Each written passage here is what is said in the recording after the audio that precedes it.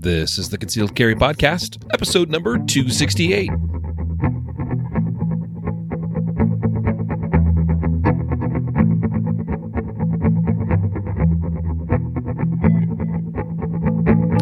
And welcome to the Concealed Carry Podcast, part of the concealedcarry.com network. I am your host, Riley Bowman, and today it's just me flying solo, bringing to you some more great content in the form of a pre-recorded interview we had together with Russell Riendeau, a behavioral psychologist with New Frontier Search. Now, we had the pleasure of talking with him at the USCCA Concealed Carry Expo earlier this year, and I thought this content would be really valuable to bring to the listeners of the Concealed Carry Podcast. Now, I do plan at some point to get Mr. Riendeau lined up to be a guest on the podcast where we can go deeper on some of these things. And I don't know exactly when that's going to happen, but this should be a nice little preview to whet your appetite on some really important issues. And Russ has some really great insights, I think, into what the makeup is of currently, and I kind of use the phrase in the interview you're going to hear of sort of a societal stress, which we definitely see in the violence in our society at this time. Well, we see it in the shootings. We see it in the rhetoric. There's just so much going on. And, I think this is something that we as dedicated gun owners, proponents of the Second Amendment, and concealed carriers should have on our mind. And, it's not just not everything is about the gun and about using the gun in self-defense. There's far more things that we need to be concerned with, that we need to be considerate of, whether it's about ourselves, our own personal behavioral health, those of our friends, our family, our neighbors, those we work with, our coworkers. You're going to hear we talk quite a bit about. There's a lot of really great stuff. I know there's some of you out there that are business owners, and there's some really great things in this interview for employers and those that hire employees. So I would encourage you to give this a good listen and think deeply about these issues and what we can do as a society, as gun owners, as employers, to help people out. I think Russ even mentions in the interview, you're talking about compassion, to be compassionate. So I'm going to go ahead and play back this interview. I do want to mention before I do that there's no really sponsors of this episode today. It's just a short, quick, hopefully meaningful episode today. But I do want to point out that we have a really great playlist full of many great interviews we did at the 2018 Concealed Carry Expo in Louisville, Kentucky earlier this year. And that playlist is available on YouTube, free to watch.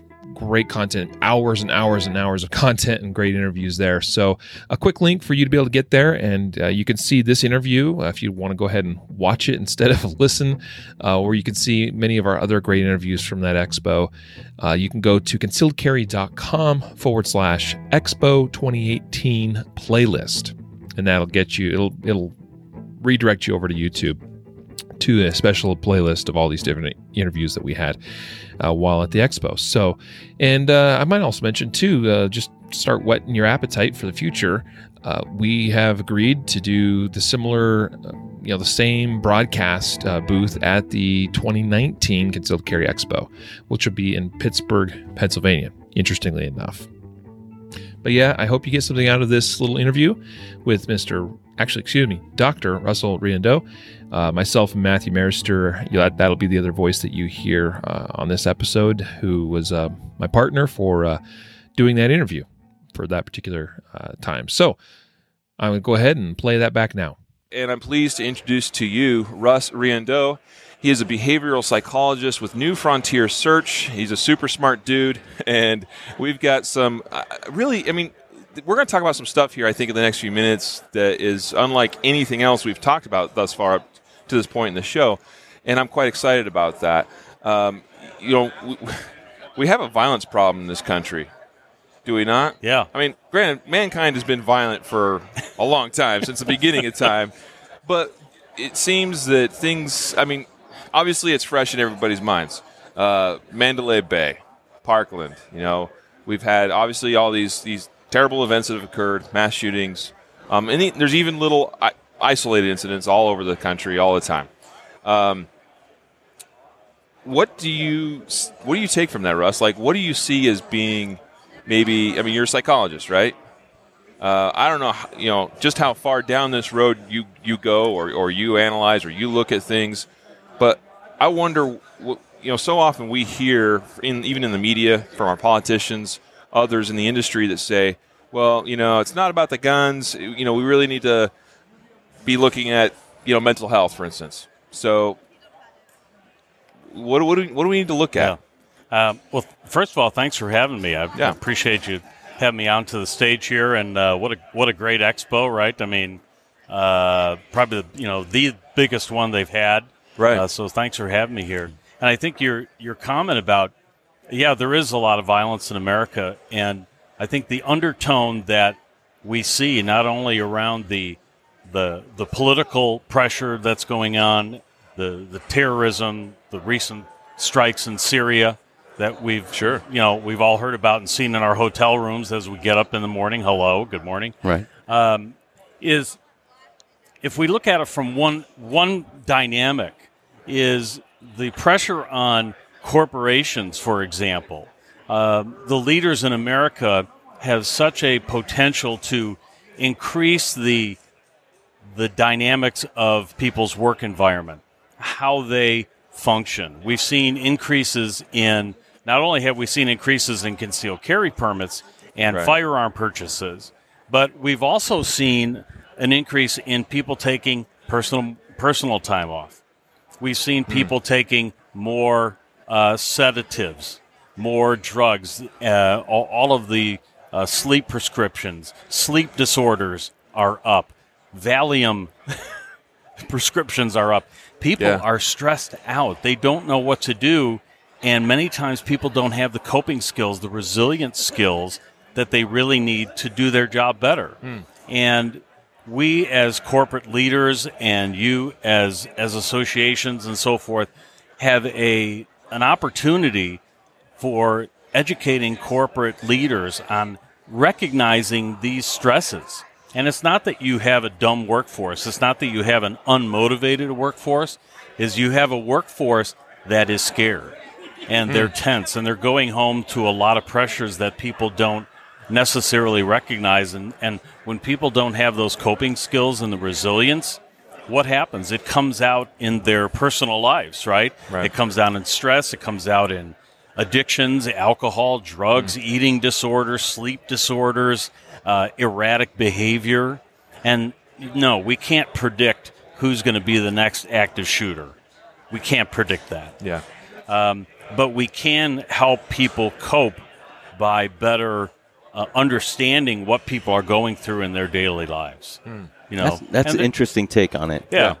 And there's things that we can do as corporate leaders. There's things that we can do to educate corporate leaders.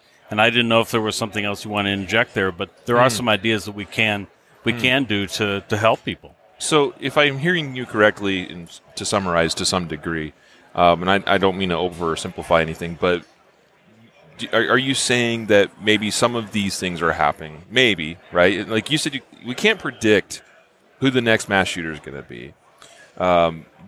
But we do see an increase in, do we call it societal stress just in general? Or the angst.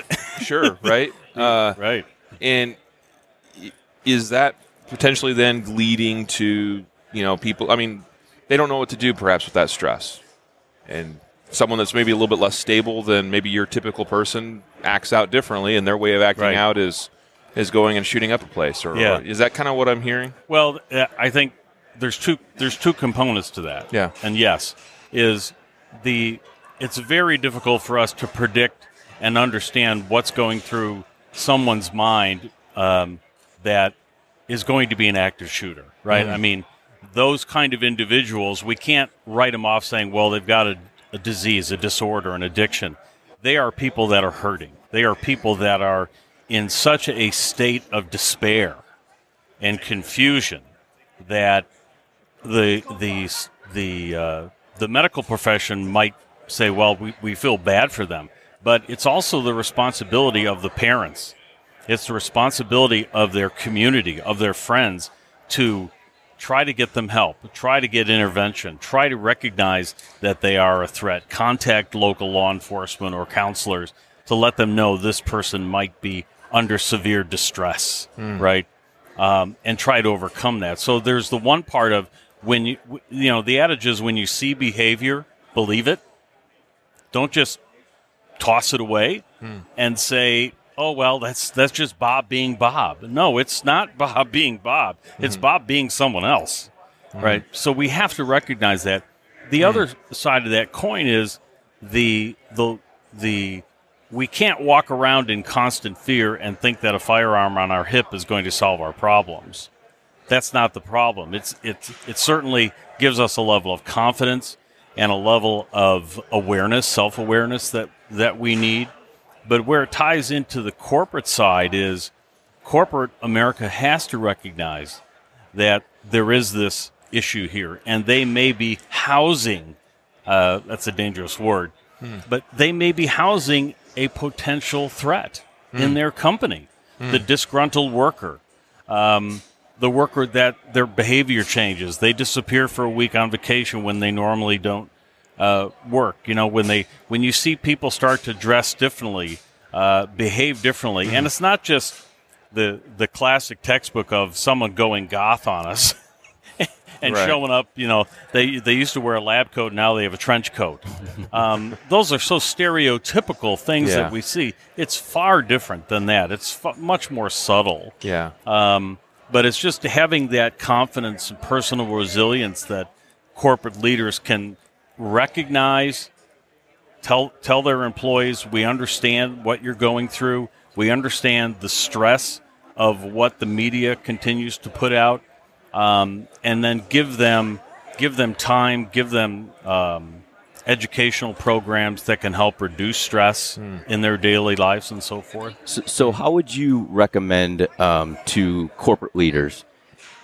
There is a balance between privacy in the workplace, right? So you might have an employee who comes in and says, I don't want my boss in my business. I'm having problems at home or whatnot, and it's stressing me out. But where does that line cross where the employer can help but not shut down the employees and make them feel like they're trying to control their lives? Yeah, good point. And we're not talking, Matthew, about corporate America trying to identify the people that might be a threat. We're not talking about those. What we're talking about is corporate America understanding and providing empathy and compassion for their employees to allow them to do their job and have that work-life balance that they want. So one of the things is if you have a EAP, an employee assistance program that provides counseling, coaching, medical intervention, and so forth, let people know that if you have an EAP, please use it. You're paying for it. It's part of your insurance package. We're taking money out of your check to pay for it. Utilize people's skill sets. When you break your finger, you go to the doctor. There's things in our minds and bodies that chemical interactions, hormonal changes, physiological changes, cyst tumors, blood work, all these kind of things change in ourselves, and it affects our daily lives. Whether it's me having, for example, I deal with sleep apnea. So there's a lot of things that I have to do to get a good night's sleep, and if I don't get a good night's sleep, Russ is not a happy camper, and I do things that I normally wouldn't do. I trip. I make mistakes. I don't think as clearly, all related to sleep. Yeah. So something simple like that can make a big difference in people's lives. But so let people know if they just don't feel right, then seek out help. But also from a daily work perspective, give people adequate time to relax. Give people a lunch hour. Don't expect people to sit at their desk and eat fast food or vending machine food. Yeah. Give people that time. Encourage people to go out and exercise and walk at class. Offer fitness programs, yoga, meditation. Offer a self-defense class to get people up and moving and empower people to know that if the bad guy shows up, that they have some sense of independence and it's not showing them some fancy karate move, but what can you do, right? Whether it's the USCCA training, whether it's an NRA Refuse to be a Victim course, which they teach, which is a great program. But having someone come in and show people that they do have control, that they do have an influence on what goes on in their daily lives is pretty empowering. Yeah. Right? Pretty empowering. And the whole Me Too generation is such a great dynamic influence that I think that is a great segue for corporate America to leapfrog onto that Me Too trend as well. Yeah. To say we recognize that. You're right. Yeah. We can do things better. As I was listening to you there just a moment ago, you were talking about EAPs and various assistance programs coming. I worked for a company a number of years ago, very corporate type environment, and they had something similar. I don't know that it was a big focus as far as like, hey, there's this and there's this and there's these things that you can do and take advantage of. But I thought of something I hadn't really considered before, and that is that corporate America, businesses could actually do quite a bit to encourage even things like mental health, right? And you gave a lot of great examples. I mean, as far as like, I love the idea of a self-defense class that's maybe offered or something ongoing, some sort of training or whatever that's offered to employees and gives them those types of skills and confidence, and even just getting up and moving. I mean, we all know it improves your mental health, right? Like you feel better about yourself, you feel better about life when you're up and going and you're physically active. But I was wondering, we talk about doing more for mental health. There's policy, obviously, that could influence that. There are laws that could possibly influence that. Right. But really in the corporate world, from almost like a cultural side of things, or maybe even almost like a policy or program, initiative sort of, direction that, could businesses do that, do you think, more? And what would that look like? Well, I think you're right that corporate America, there's a stigma with going for mental health work. Right. Bob's losing it. Right. Susan's losing it. And people are always going to be concerned about, is this going to affect my job? Absolutely. Or at least the way people look at me because, I had to go see, help, or, why were you off yesterday? I took and people joke, I took a mental health day. That's a great excuse. I need to take more mental health days. But to your point, there's some cultures are more transparent about it and encourage people more recognition of if you have problems, go and see a counselor. Or the reality is the more you bring in this awareness, the more you make a statement that your culture is going to accept that there are challenges for people, that the more you bring people together in a public, not in a public forum, but the more you bring your employees together in a positive environment for training of some sort, life balance coaching, yoga, meditation, better health and eating, right? Nutritional kind of things. The more you bring your employees together, what happens? They start talking. They share stories. They become closer. They become friends. They share more details. And they feel better. They feel that they're not alone. And another challenge to that, Riley, is commuting workers. More people are working from home. It's pretty tough to see how your employees are feeling and doing when you can't see them all the time. And we all look bad on FaceTime anyways, right? I mean, it adds 10 years and 40 pounds, right? But you can't see your employees walking in every day like you're in a retail store. How are you doing? How are you feeling? You can't see how people look and react. So, and people now are being more isolated when they work from home. So now what happens when people get isolated?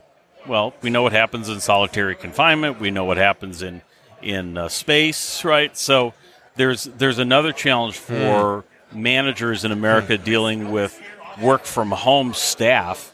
Is it's very difficult to build a culture of positivity and a feel for it when you don't see your employees every day.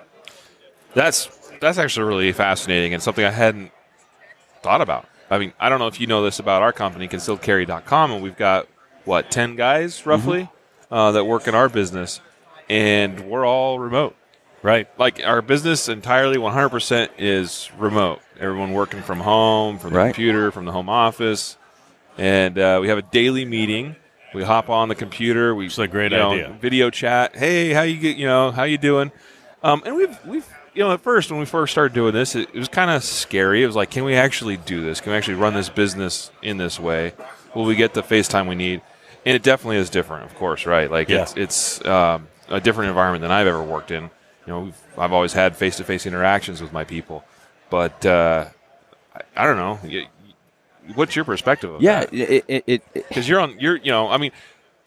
I'm kind of more at the top of the company, so my perception might be entirely different than yours. I think it has benefits and challenges, right? Like anything. I think the fact that we do have a daily meeting is important because it does give you that interaction. Right. And I will tell you, excuse me, this is the first time that I met face-to-face a lot of the group, right? This is so true. How long have we known each other? Two years? Yeah. Probably at least. And we meet quite a bit on, over the computer. But this is the first time we met face-to-face with all the other guys.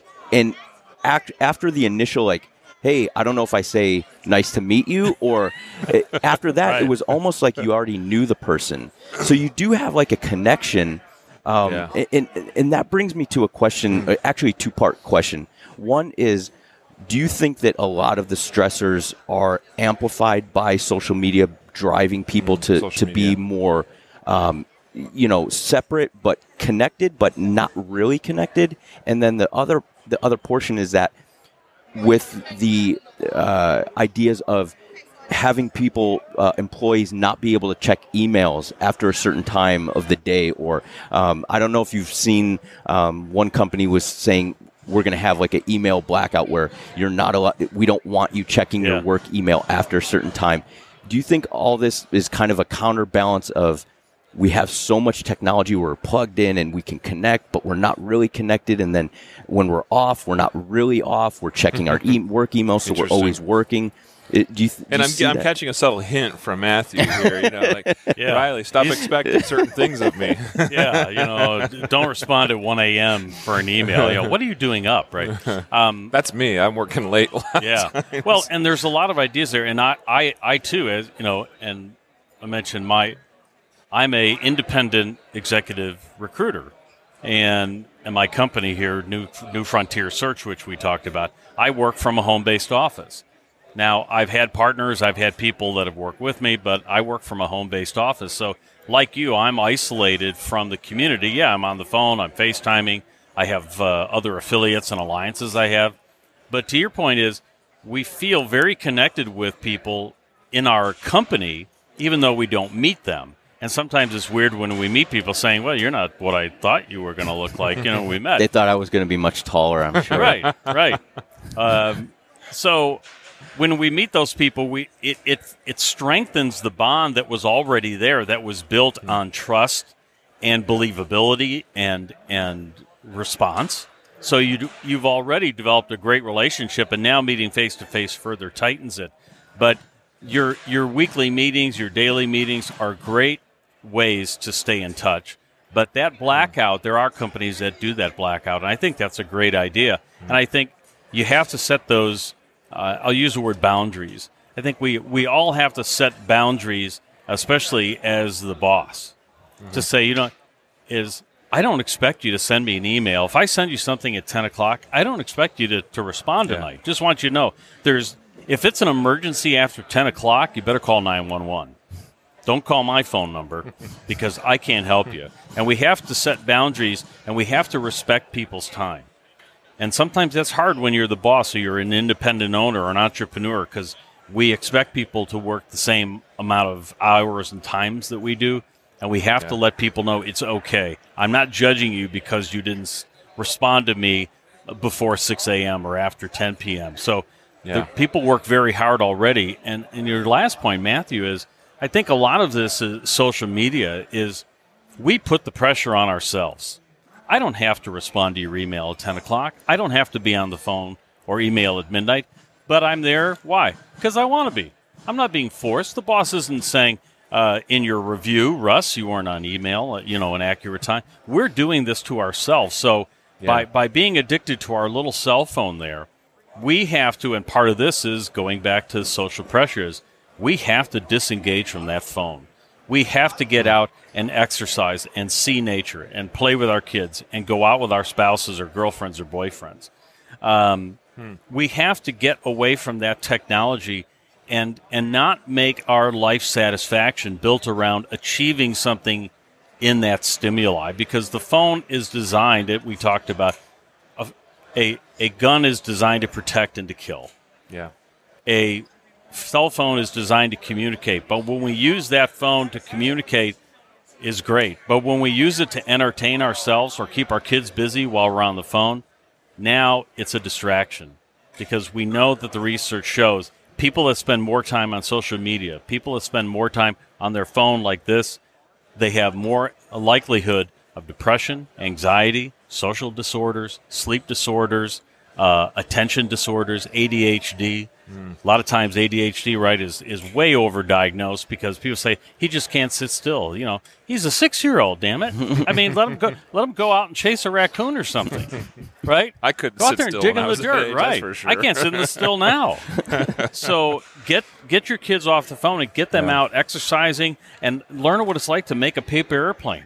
Yeah. Right? Learn what it's like to do things, because we get satisfaction when we do something physical. We learn what our limitations can be, and that wandering around, that "Dad, I'm bored," that time sitting in the car, sitting in their room, looking out the window, bored, nothing to do, their phone is broke, that is excellent mental health time, because it's allowing our brains to defrag, to decompress, right?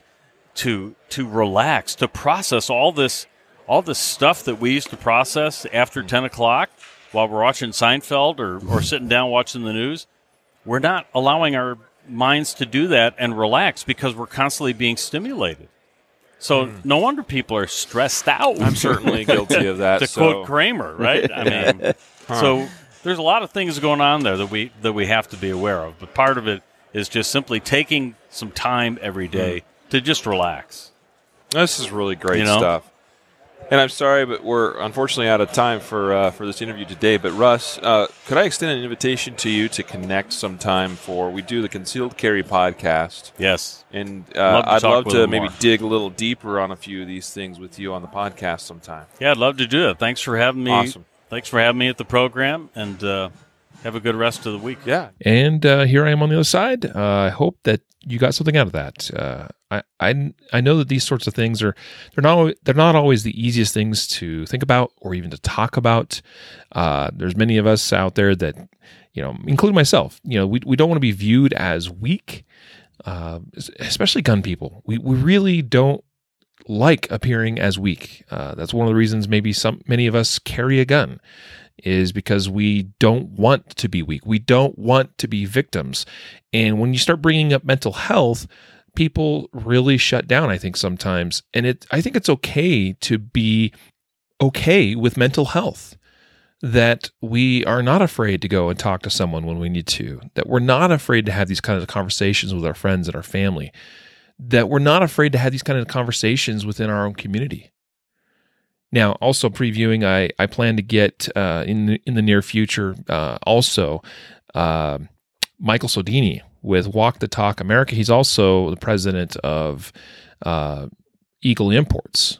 They're a firearm importer that brings in, any of the Bursas that you see here in the United States, and a few other companies. Avidity Arms is an up-and-coming, they're working on the new PD-10 pistol, which still is not quite out yet, but hopefully will be soon.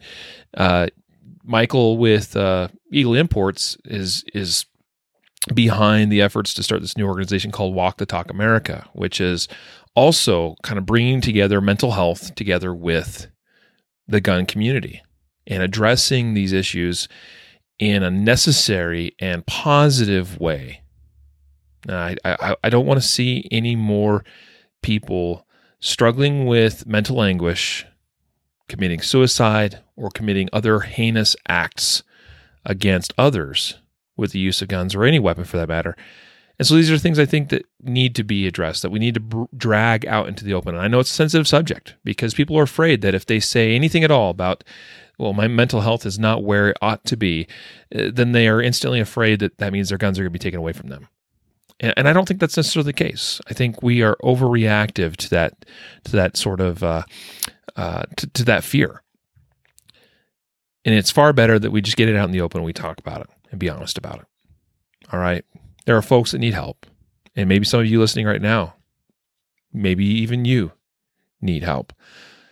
And I would encourage you to talk to someone, preferably a professional, but it could be a church leader, a pastor, could be a spouse, could be a good friend that you can confide in, and just share with them how you're feeling. It's okay. All right. So with that, thanks for listening today. And a reminder that there's many other great interviews and hours of content available on a special YouTube playlist on our YouTube channel, concealedcarry.com. If you're ever trying to find our YouTube channel, you can just search Concealed Carry. You should see us there in the first few results, but you can also type in concealed carry .dot .com. concealedcarry.com. That's our YouTube channel. And that's a good way to find us on YouTube. And this playlist from the USCCA Concealed Carry Expo, great stuff there. And this was just one of those great interviews from that event. So anyway, I'm going to let you go. I know this episode actually getting to you a little bit late. This should have been published several days ago. But coming up later today, I'll be recording it'll be episode 269, which would be this week's news episode. So look for that one coming to you short, very close on the heels of this published episode as well. So with that, I'll let you go. A reminder to train right, train often, and train safe so you can fight hard, fight fast, and fight true. And take care of your mental health. We'll catch you later.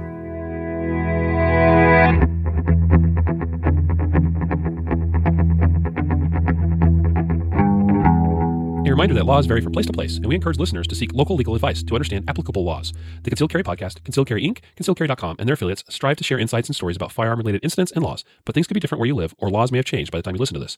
We cannot be held liable for your actions based on the information shared in this podcast.